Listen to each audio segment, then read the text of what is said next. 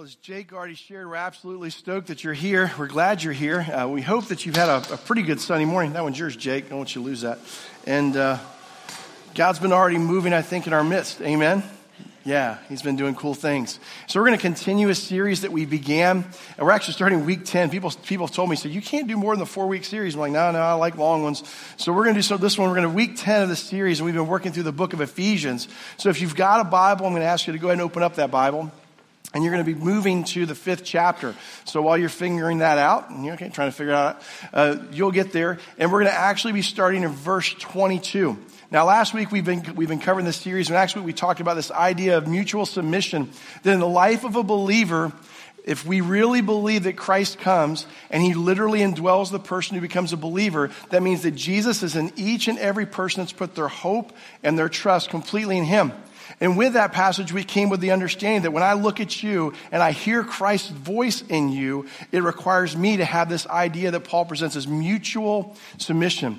That when we hear what God is doing in the life of other people, how can we not submit to his heart? How can we not submit to what he is doing? Don't you guys love operating system updates? I hate them. Okay, I fixed that one. Good. So Windows is the worst. Can I just say that?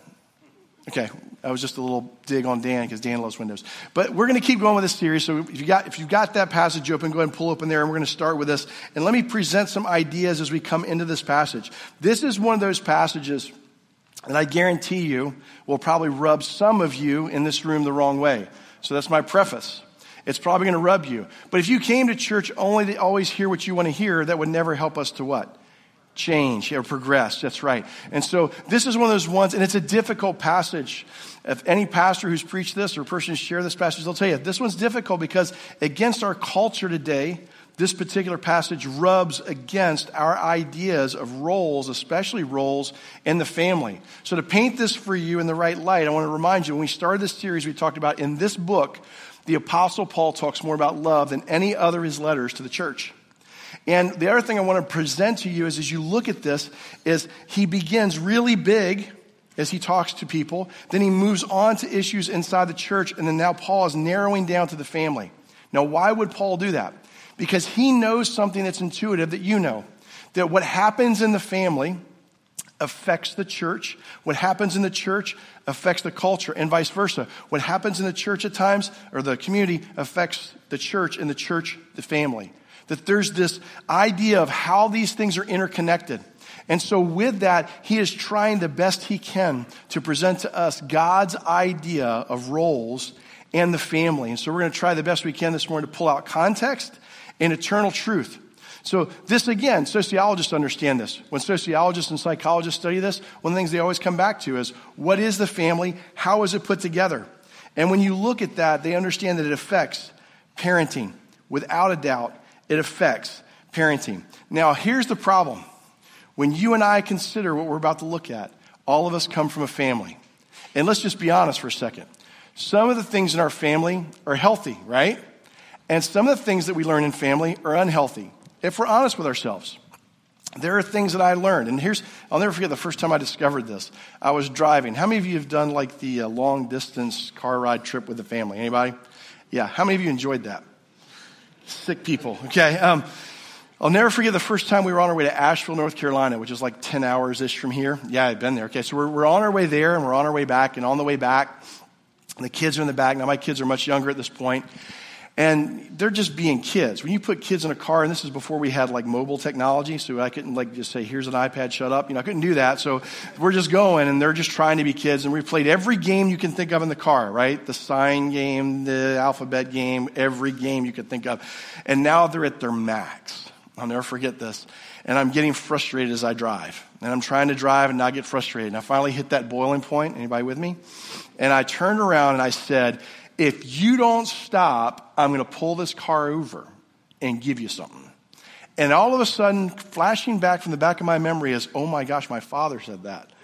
And I realized, and I was terrified. I'm like, am I becoming my dad? Did somehow some of this stuff leak in? And I'm like, I just said that. I cannot believe I said that. And so I just pulled back on, turned the radio up, and kept going. Because I'm like, I don't want to repeat that error. Because I remember some bad moments with Dad where he had to pull the car over. and really let us have it. Now as I paint this picture for you, let me tell you some of the things that are typical in the family. Things about affection we learn in our family. Trust, faith, what we believe about marriage. This all comes from the family. So let me give you an example. Affection. Some of you are huggers, right? I'm a hugger, okay? That was in my family. Some of you, a hug is insulting. Am I right? Okay? Yeah, I come at you and I go like this, and the first thing you're like, yo, dude, right? Like this, right? You're a handshaker. That's okay. That's not a bad or good thing. That's something that came out of your family, your upbringing. Trust. Some of us have a very difficult time trusting new people. Why is that? More than likely that comes from some dynamic of our faith or our family or our upbringing. Someone's given us a reason to be mistrustful. So these things happen inside of families. And what we don't do anymore as a culture, we really don't do this. We don't stop to say, is there a standard for those roles? Does God have a plan? We're scared to even say that because we're concerned. We might insult someone and the way that they were brought up. And here's the reality. All of us have some messed up stuff in our family and some good stuff. You've learned both. How many of you have seen the movie 4 Christmases? Okay.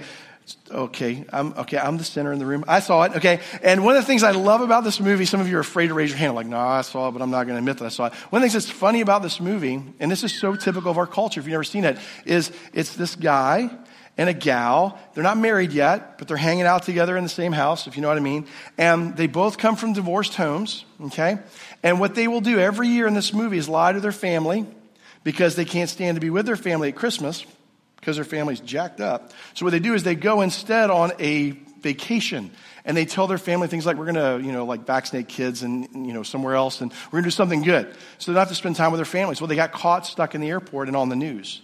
And in this movie, now they have to go visit all 4 families. What's interesting is the movie's absolutely hilarious. But when you step back from the funniness of it and you just kind of look at it, you go, oh my goodness, this is an accurate depiction and picture many times of the families and what we're going through today in our culture because we really don't like to talk about this topic. So here's 3 realities. I'm going to give you the passage. We learn good and bad things from our family. Keep that locked in. We decide how we're going to evaluate those good and bad things, okay? And then number 3, I wanted to give this one to you. This is concrete. The family is not my idea. It's not your idea. It's not the culture's idea. It's God's idea. So we're going to come back to God's standard, okay? So there's the 3 things that are going to help us to evaluate this. So let's look at this passage starting in verse 22, chapter 5. We'll go through 6, chapter 4. This begins with, wives, submit to your husbands as to the Lord. For the husband is the head of the wife as Christ is the head of the church, his body, of which he is the Savior. Now, as the church submits to Christ, so also wives should submit to their husbands in everything. Husbands, love your wives just as Christ loved the church and gave himself up for her, to make her holy, cleansing her by the washing with water through the word, and to present her to himself as a radiant church, without stain or wrinkle or any other blemish, but holy and blameless. Verse 28. In the same way, husbands ought to love their wives as their own bodies.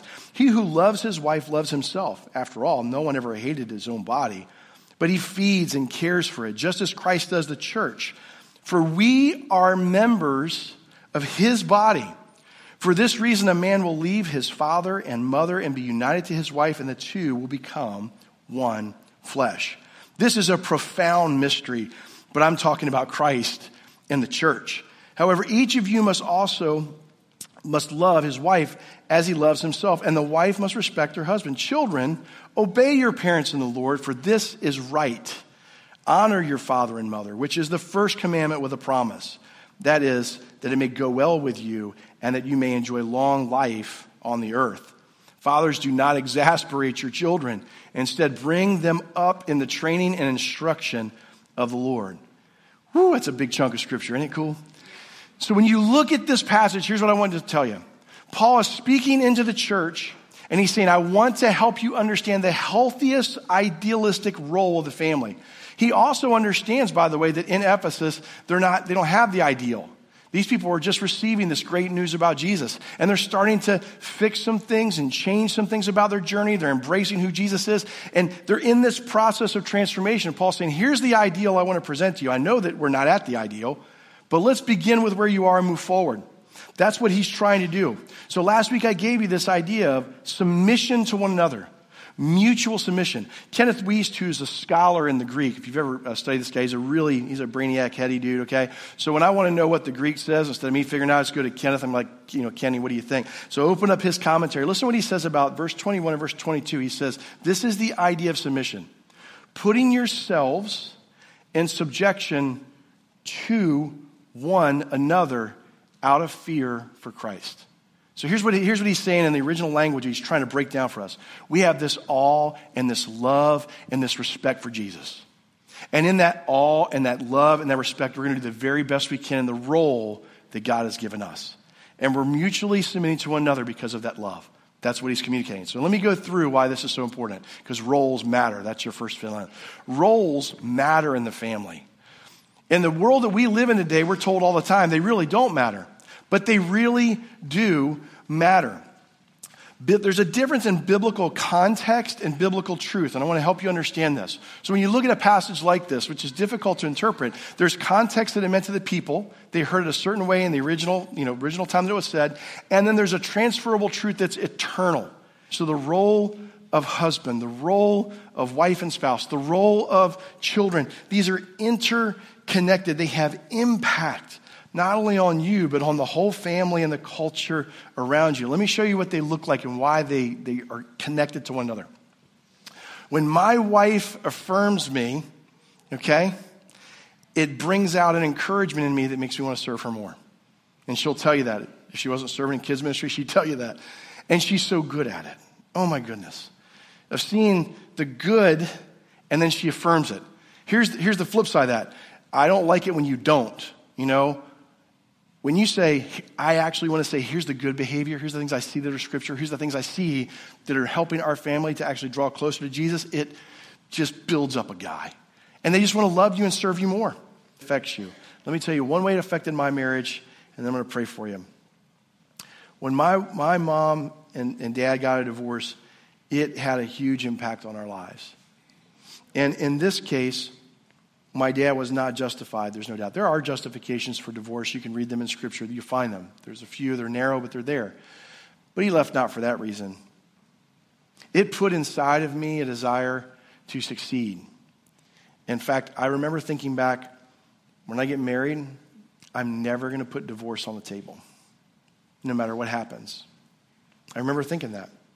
And I remember sitting, that the reality is the roles matter, they're interconnected, and they expand into our culture, is that health starts with God and ripples out to other people. That's the whole point of this. You start with the Bible, you ask what's a healthy whatever look like. You allow God to begin to put that in you and for you to respond in obedience, even if you don't like it, even if it's uncomfortable, and watch God show up in faith. And then watch it ripple out. Watch it impact your sister, your kids, your spouse, your boss. I'll never forget I had a boss that I was struggling with one time, and I knew in my heart of hearts, that dude so needed a coach. You ever had a boss like that? I'm like, that guy needs a coach. And I would even sneaky behind his back would find coaches for him, like some of the top coaches in the country, and I'd connect my boss to that coach. Hey, I want you to meet so-and-so. And I'd connect them. And every time I'd connect that boss to a coach, they're like, yeah, they're a loser. I don't want them. I'm like, oh my gosh. So, same principle.